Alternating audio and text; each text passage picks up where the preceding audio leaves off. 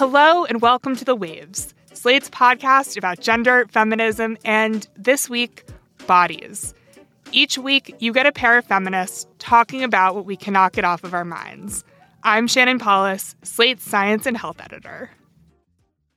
It's the new year, and many Americans are starting up diet and exercise regimens with the hope of getting fitter and losing weight. Many of them will fail, especially in the long term. Not because people are lazy or not doing the right exercises or not eating the right things, but because weight loss is incredibly hard. We all kind of know that, and yet it flies in the face of so much cultural messaging around weight and around fitness that if you just, quote unquote, take care of yourself, you'll look a certain way. And that looking a certain way will also be better for your body. And that if fat people don't resolve to lose weight, if fat people just exist, they're glorifying obesity. That is all wrong. We're going to explore why it's wrong today when I'm joined by Aubrey Gordon. Aubrey is the host of the popular podcast Maintenance Phase, which takes a critical look at the wellness industry. She's also the author of 2 books, including one that's out this week. It's called You Just Need to Lose Weight and 19 Other Myths About Fat People. After the break, Aubrey and I are going to get into the noxious idea that healthier is always better, why the practice of debunking myths can be so frustrating, and the problem with ad campaigns for products like soap that try to be more inclusive. I hope you'll keep listening.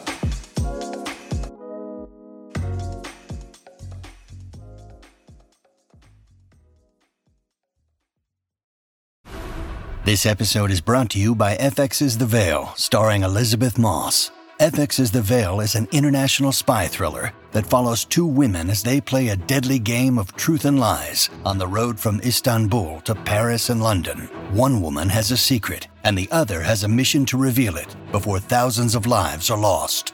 FX's The Veil, now streaming, only on Hulu.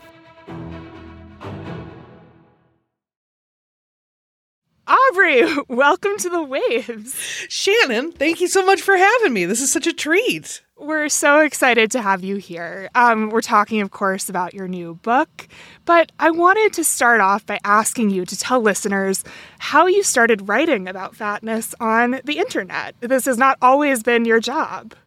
No. I spent about a dozen years as a community organizer, working on what my best friend and I call popularizing unpopular issues. So we worked on a bunch of LGBT issues, we worked on immigration, we worked on voting rights, a bunch of things that people didn't like at the time, but they've come around on a little more since, which is good.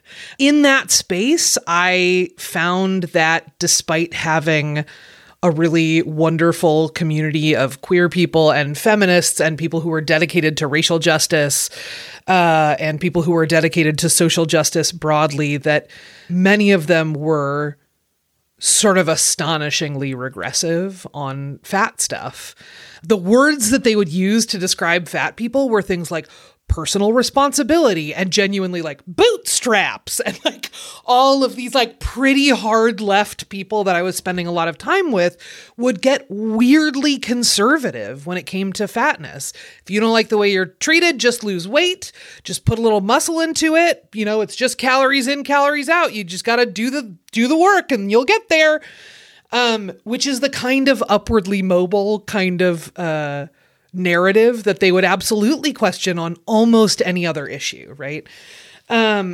So I started writing, the first thing that I wrote was a letter to a friend who I got into a disagreement with about body stuff.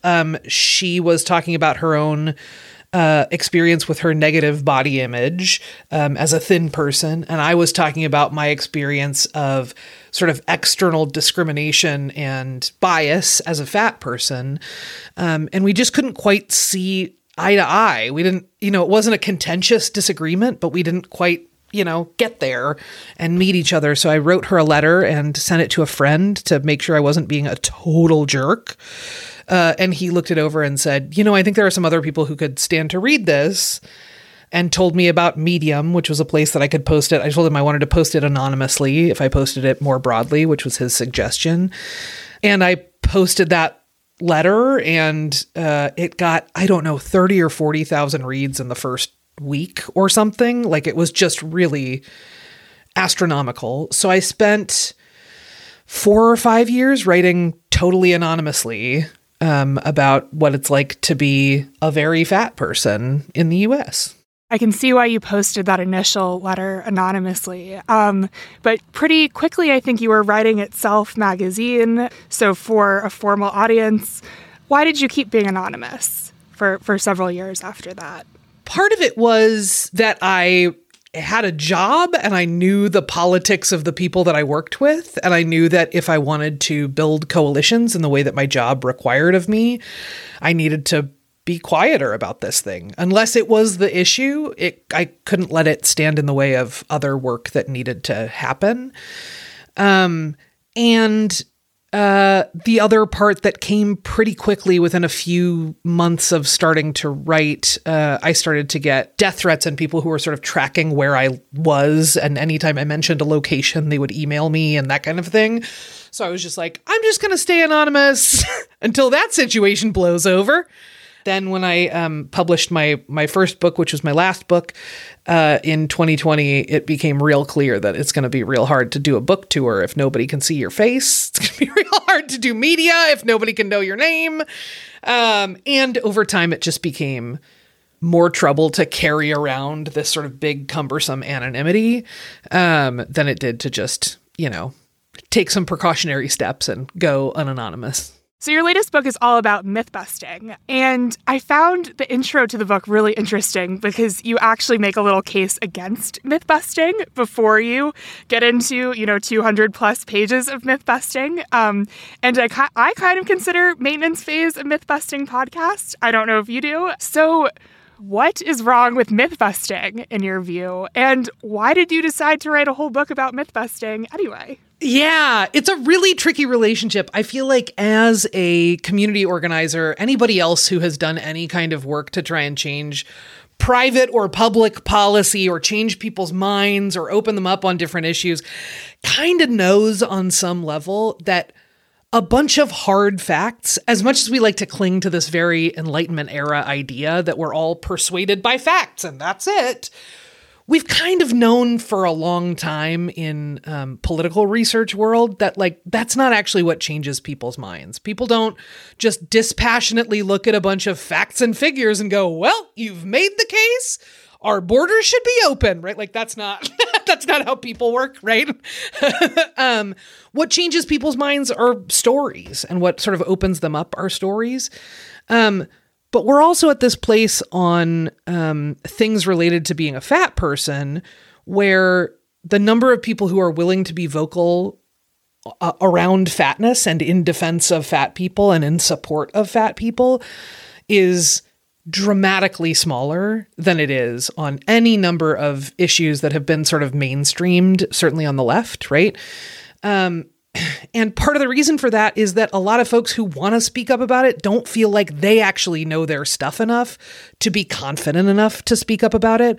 So even though myth busting is sort of this fraught activity, it also really matters for people who want to be supportive of the issue to feel like they've got their facts behind them, to feel like they've got their ducks in a row, and to feel like they can sort of take what comes to them. And usually what comes to them is not like, prove your history. And if it is, that's probably not a person who's super gettable, frankly. Myth busting, not always the most effective strategy to change hearts and minds directly. But if you myth bust to people who are then going to go out there and talk to their families and say, actually, it makes me really uncomfortable when you comment on my weight that way. Or actually, it makes me really uncomfortable when you comment on, my friend's weight that way. Here are some things I learned. Maybe you can combine a little bit of the factual stuff with the emotional, personal appeal stuff. Is that right? Absolutely. And again, it just feels like most of us, when we speak about any kind of sort of social or political issue, take the approach of like cramming for a test. Like, I can't talk about this tax policy or this immigration policy until I know every single thing about it, as if we're going to get up at podiums and be in a debate with like your uncle at the holidays or whatever, right? And generally that's not how that happens, right? Like, generally we end up in conversations that are sort of way muddier than that. They're way more lasting than that. And they take more time than just like, you know, we also sort of have this pretty unrealistic expectation that if we do the conversation right, someone will change their entire viewpoint in one conversation, which is also not totally how people work. It usually takes us years to grow on an issue. So giving folks sort of stronger histories, better data, all of that kind of stuff, so that they feel confident enough to tell their own story and to speak their own truths on this issue feels really, really important to me. The book is crammed with facts. You go through studies, you quote doctors, you quote activists. It has history in it. But one thing I found really interesting is that at the end of each chapter, you have a list of questions. And there are discussion questions that people can use in groups. And there are also questions that people can use to just interrogate their own biases. Could you expand a little on why including those was important? So this is the thing that I did on Twitter for a long time, is I would write a thread and then turn off the comments and be like, don't post your answers. If you post your answers, you're going to hurt the feelings of a lot of people who are reading your stuff. These are questions to get really honest with yourself about. And there are things like, you know, one of the things that we hear really, really constantly about fat people is a fat person will set a boundary and say, I don't actually want to talk about diets with you, or I don't actually want to talk about exercise, or I'm not trying to lose weight, or whatever. And the response overwhelmingly from people who are not fat is, well, I'm doing it for you. Why aren't you grateful? I'm just concerned about you. Which, first of all, I would say just on its face is like kind of bananas. I wouldn't, if someone told me that I had double parked in front of their car and they needed me to move my car, I wouldn't be like, I'm doing it for you. Why aren't you grateful? Right? Like, that person asked something of me, right? And I can just do it or not do it. But like, it's a weird spin to put on that. So there are questions in the book that are things like, you know, do you try and take down someone's health history before you decide how to treat them? Do you think someone's boundaries should be changed based on whether or not they are disabled or you think they're disabled, right? Do you think that any sort of daily activities that fat people do could be considered glorifying obesity? Why do you think that? What does it mean to glorify obesity, right? Like, those kinds of questions to really lead folks through some of their own thinking, because I think quite a bit of the most anti-fat stuff that I hear, as on, again, many, many, many issues, just really falls apart if you spend 10 to 15 seconds thinking about it, right? Like, and I think quite a bit of the, you know, health concern trolling falls under that category as well. Like, it doesn't make people healthier if you yell at them when they tell you to stop yelling at them, right? Like, that's not like a health promoting behavior, right? Like, we're good. Yeah, we don't yell at people for other unhealthy behaviors in the same way. Or we don't yell at, I should say we don't yell at thin people for unhealthy behaviors. Yes, absolutely. There's like, who gets yelled at is a really different and rich sort of conversation for sure. But like, yeah, generally speaking, if a thin person takes a picture of themselves eating pizza, you know, on occasion, someone will go, you might want to think about that. But that's about as bad as it gets. If a fat person takes a picture of themselves glorifying obesity, excuse me, I just skipped right to the punchline, takes a picture of them glorifying obesity by eating a piece of pizza, you know, we'll get comments like, you are glorifying obesity. Or in one case, I got one that said, you've got blood on your hands for taking a picture of myself eating something. And I was like, wow, we just went to 1,000 on that scale. Got it. Right. Yeah. To rephrase my initial comment. Right. So thin people are not yelled at for eating pizza or having dessert. It might be like, wow, good for you. Like, totally. I love a girl who can eat. Yeah, absolutely. Oh, my absolutely. God. Yeah, that's the worst.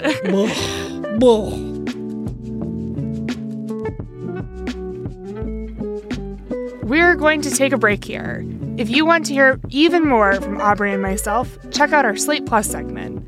I asked Aubrey for her thoughts on the latest miracle weight loss drug, Ozempic. Miracle is in big scare quotes there, by the way. And if you're not a member, please consider supporting the show by joining Slate Plus. Members get benefits like 0 ads on any Slate podcast, no paywall on the Slate site, and bonus content of shows like Amicus, Slate Money, and, of course, this one. To learn more, go to slate.com/thewavesplus.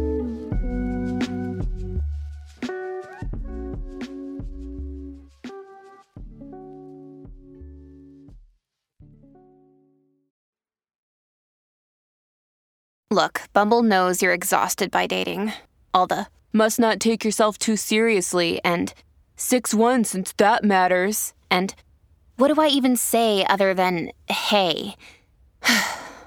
Well, that's why they're introducing an all-new Bumble, with exciting features to make compatibility easier, starting the chat better, and dating safer. They've changed, so you don't have to. Download the new Bumble now.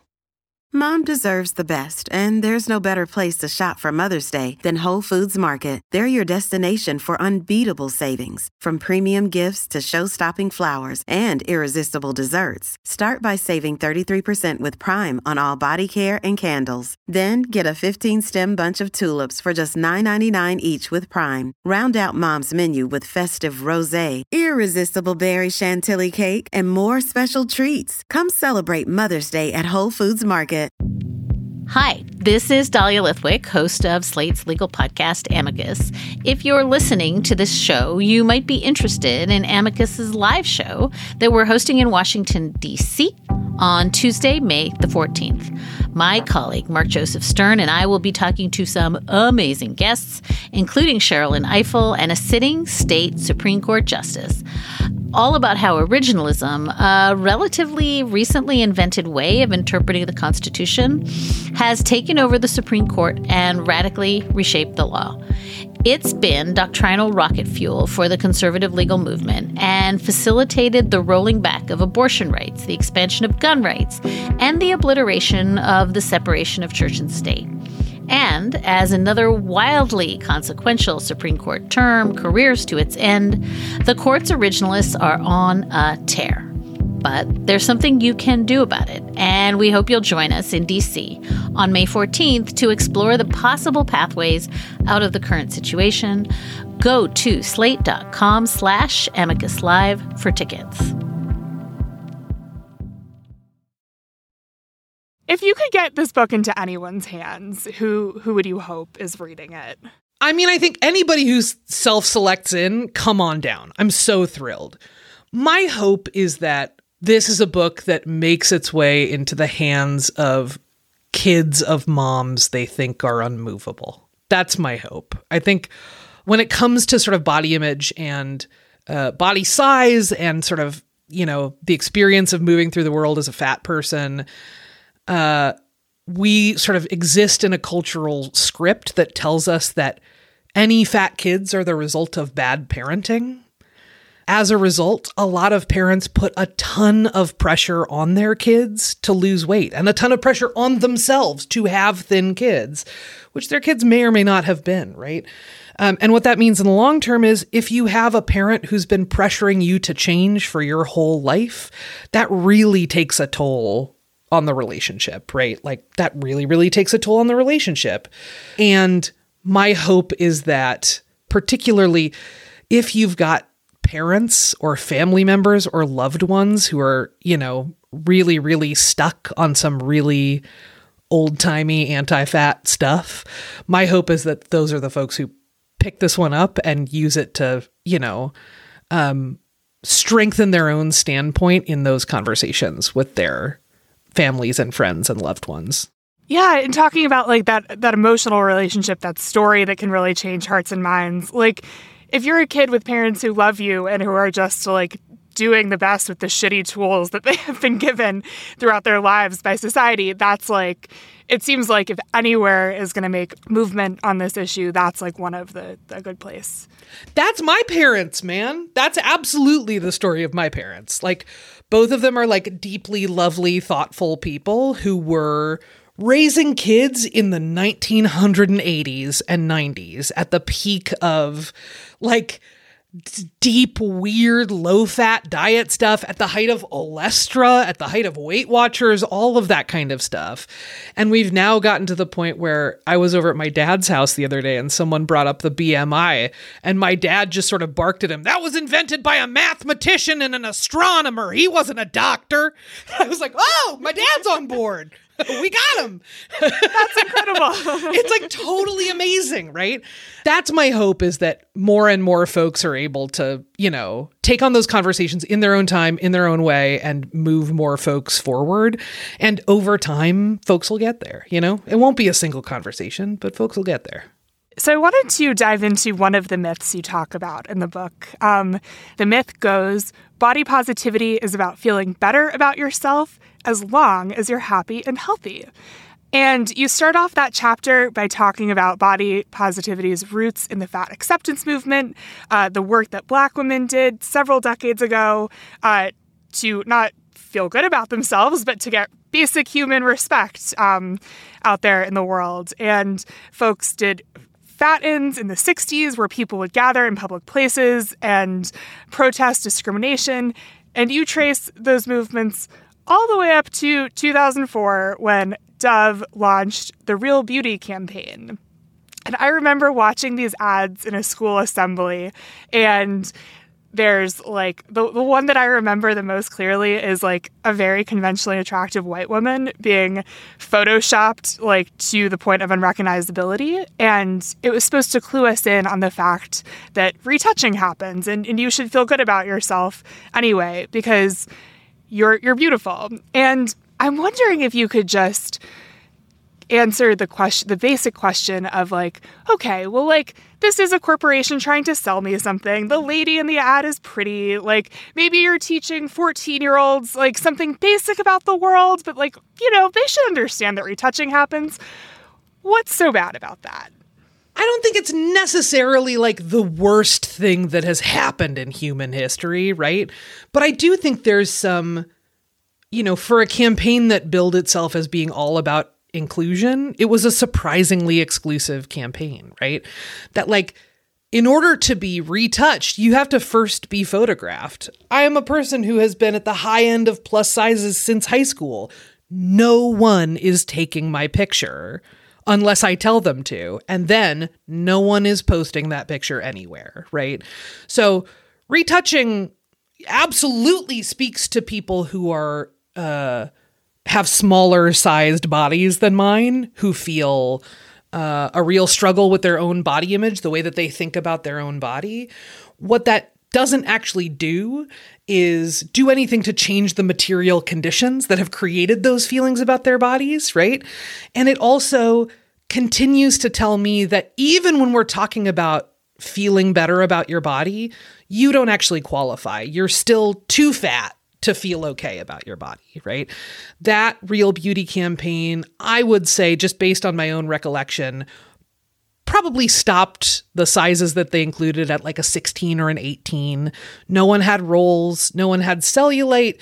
No one had any kind of body shape that did anything other than reinforce very reductive gender norms, right? Like hourglass bodies as far as the eye can see.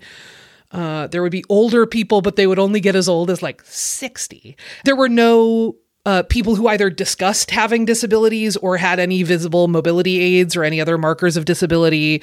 There were Black people, Indigenous people, and people of color involved, but there was quite a bit of colorism present in the casting, right? That all of these things are sort of, to me, symbolic of moving the goalposts of the beauty standard, but not fundamentally challenging it and not fundamentally calling into question where that beauty standard comes from and who it serves, which Dove ads were never going to do that because the beauty standard serves Dove, right? They sell things for skincare. They sell things that are labeled with like anti-aging and things that are, right? Like all of that kind of stuff. Of course, they weren't going to start that kind of critical conversation. But the trick is that was a wider stage for talking about body image than any of the sort of related movements had ever had.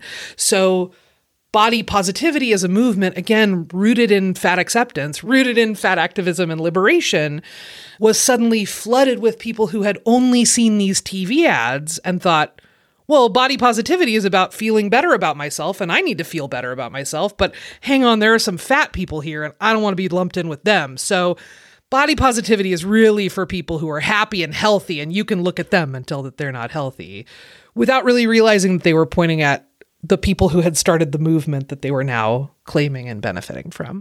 One of the other things that you point out in that chapter that I think is really important is that, like, you're not actually required to be happy or healthy to deserve respect in the world. Like, you can be sad, you can have type 2 diabetes, like you could have a chronic illness, and you can also be working on those things as part of your life, and at the same time, you deserve medical care. Not to be shamed when you are walking around in a bathing suit, all of that stuff. Yeah, people with depression and anxiety and bipolar and whatever other things also deserve to feel okay in their bodies and also deserve to be treated as people who are okay in their bodies, right? I don't know about you. When I have been deep in a depression, it doesn't really help me to have a lot of people telling me that I'm not allowed to feel okay about my body, right? Like, that's not a super therapeutic vibe for me, right?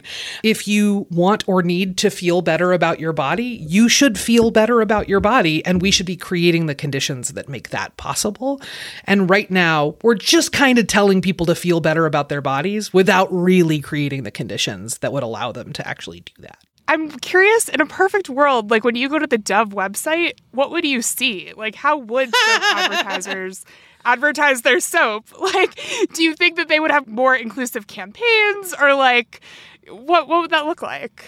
I don't know that I need anything in particular out of Dove's advertising campaigns, aside from not claiming the work of movements that they don't understand, right? Like, honestly, if I were designing websites for like any corporation, I'd be like, Dove, we sell soap. Do you need soap? It's here. Right? Like, the end. Right? Like, Sephora, we've got makeup. What kind of makeup do you want? Here it is. Great. Right? Like, all of that kind of stuff would be great. I think there's something really pernicious about corporations claiming to be movements, which was a big trend of the 2010s, right? That sort of everything was join the movement, buy a razor from us, join the movement, buy a mattress from us, join the movement. And in this case, there was an actual sort of co-opting of an existing social justice movement that happened in a very sort of concentrated way from a number of corporate interests who sought to profit by selling products that undercut the movement. I mean, I think the other big example of that one is Halo Top, which bizarrely advertises itself as it is a pint of ice cream that advertises itself as you should eat the whole pint. It's only X number of calories. It's sort of designed to be binged. And they have had a wave of ads that are like, don't let people push you around. You should have what you want. And what you want is our ice cream that is half air and chicory root fiber and whatever else, right? And that's another case of sort of co-opting this idea of, food freedom or embracing your body or whatever in the service of selling you a diet food. So how much is it telling you to embrace your body, right? Like, question mark. I find all of this like really interesting when it collides with like Instagram influencers who are not corporations, but are selling us stuff, but are also living their lives, but like in this like performative way designed to like get you to click on their Amazon affiliate links. So I'm wondering if you have any recommendations for someone who says like, oh, well, like I follow a lot of like body positivity influencers and like, I don't know, like, I guess part of my question is like, is that good or okay? And like, maybe the answer there is like, well, like it's Instagram, like everything's going to have something wrong with it. But would you have any recommendations for them to like maybe engage in the actual movement more thoughtfully? A couple of things. One is, I think there's something that happens when folks exclusively opt into the parts of the conversations about fatness and fat justice and liberation, and also body positivity, where they just opt into the parts that are about how you feel about your own body. And that becomes their lens for viewing the rest of the world, right? So that is a kind of person who's sort of steeped in that messaging is also the kind of person who, if I go to the doctor and have a doctor who at 350 pounds refuses to examine me or refuses to touch me, which has absolutely happened to me. I have had friends who are deeply steeped in the body image part of body positivity say, well, you just need to love yourself. I totally hear you. I've had bad body image days too, which is a really different thing than this person with power over me in really distinct ways refused to meet my needs, and I don't really have any recourse for that, right? Me loving myself doesn't change that doctor's existing bias. So I would say to folks who are following exclusively people who don't wear plus sizes, who consider themselves to be body positive, I would say, add some fat people to that list, right? I would encourage folks to read the works of other fat writers. I think Roxane Gay's Hunger is absolutely extraordinary. I think Deshaun Harrison's Belly of the Beast is absolutely phenomenal, right? That taking some steps into a better understanding of where the concept of body positivity comes from, but also what are the sort of social messages and the institutional messages that are telling you that you shouldn't feel good about your body?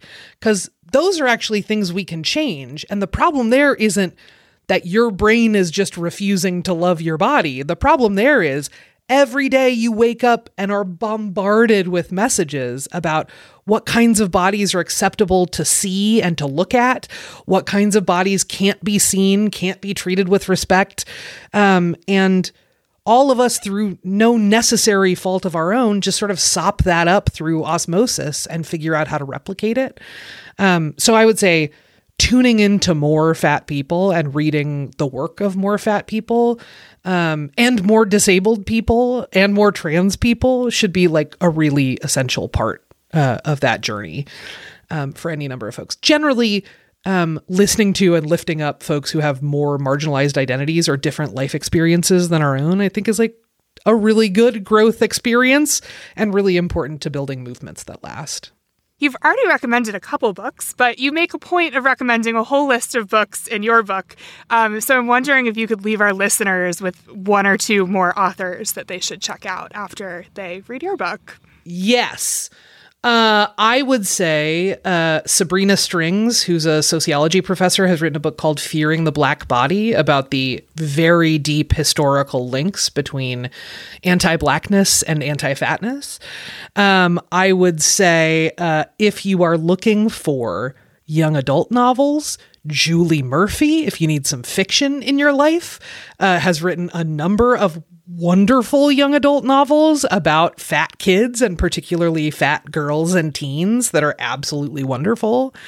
And I would say Sonia Renee Taylor has written an absolutely extraordinary book several years ago now. It's on its second edition called The Body Is Not an Apology that is absolutely worth your time.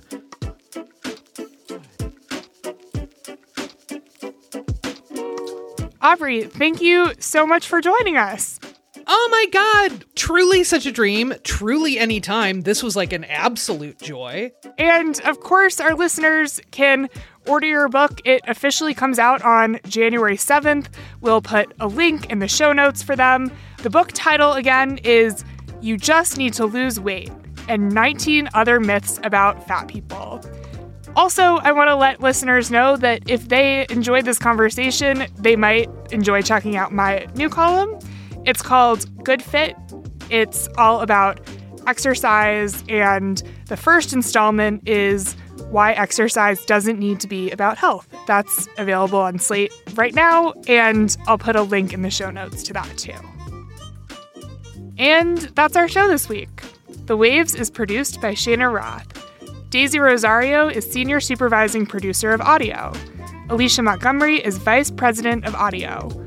We would love to hear from you. Email us at thewaves@slate.com. The Waves will be back next week. Different hosts, different topic, same time and place.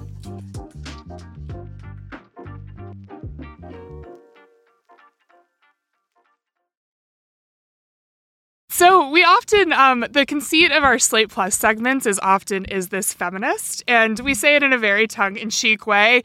So I think we know going into this conversation that we know Ozempic is not feminist. But I think that, I don't even know if I can cram it into the framework this time, but it's something that's been on my mind a lot lately, just because anytime I see a story about it, I don't think I've been getting ads for it, but, it's popped up on Instagram. I just kind of react in horror, and I am excited to chat with you a little bit about it in the framework of your book. For folks who are living in a world where they have not heard about this drug, first of all, can I come join you?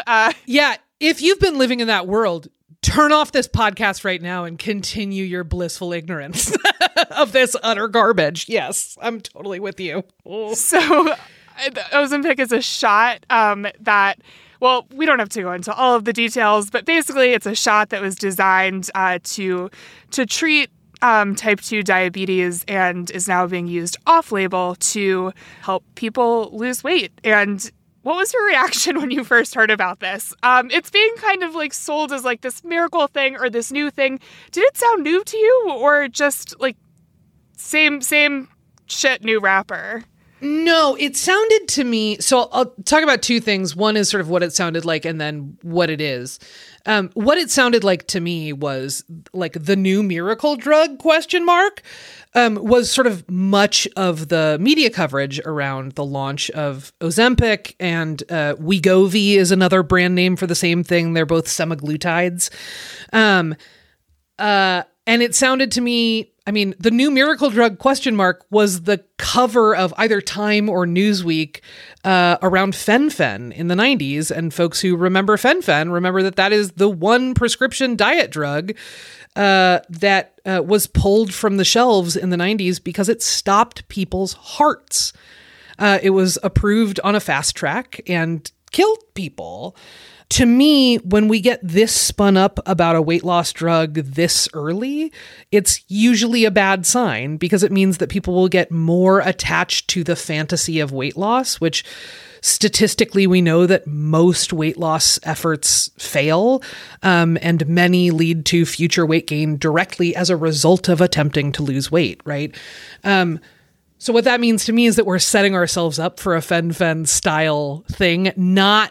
I'm not saying that any of these drugs will kill people. What I'm saying is we're setting ourselves up to get so attached to this fantasy that even when there's evidence that the fantasy might not be working out or might not be as safe as we think for everyone, we continue to pursue it. The other thing I would say about Ozempic and Wegovy and all of this sort of class of semaglutides is these are medications that were developed for people with type 2 diabetes to manage their blood sugar.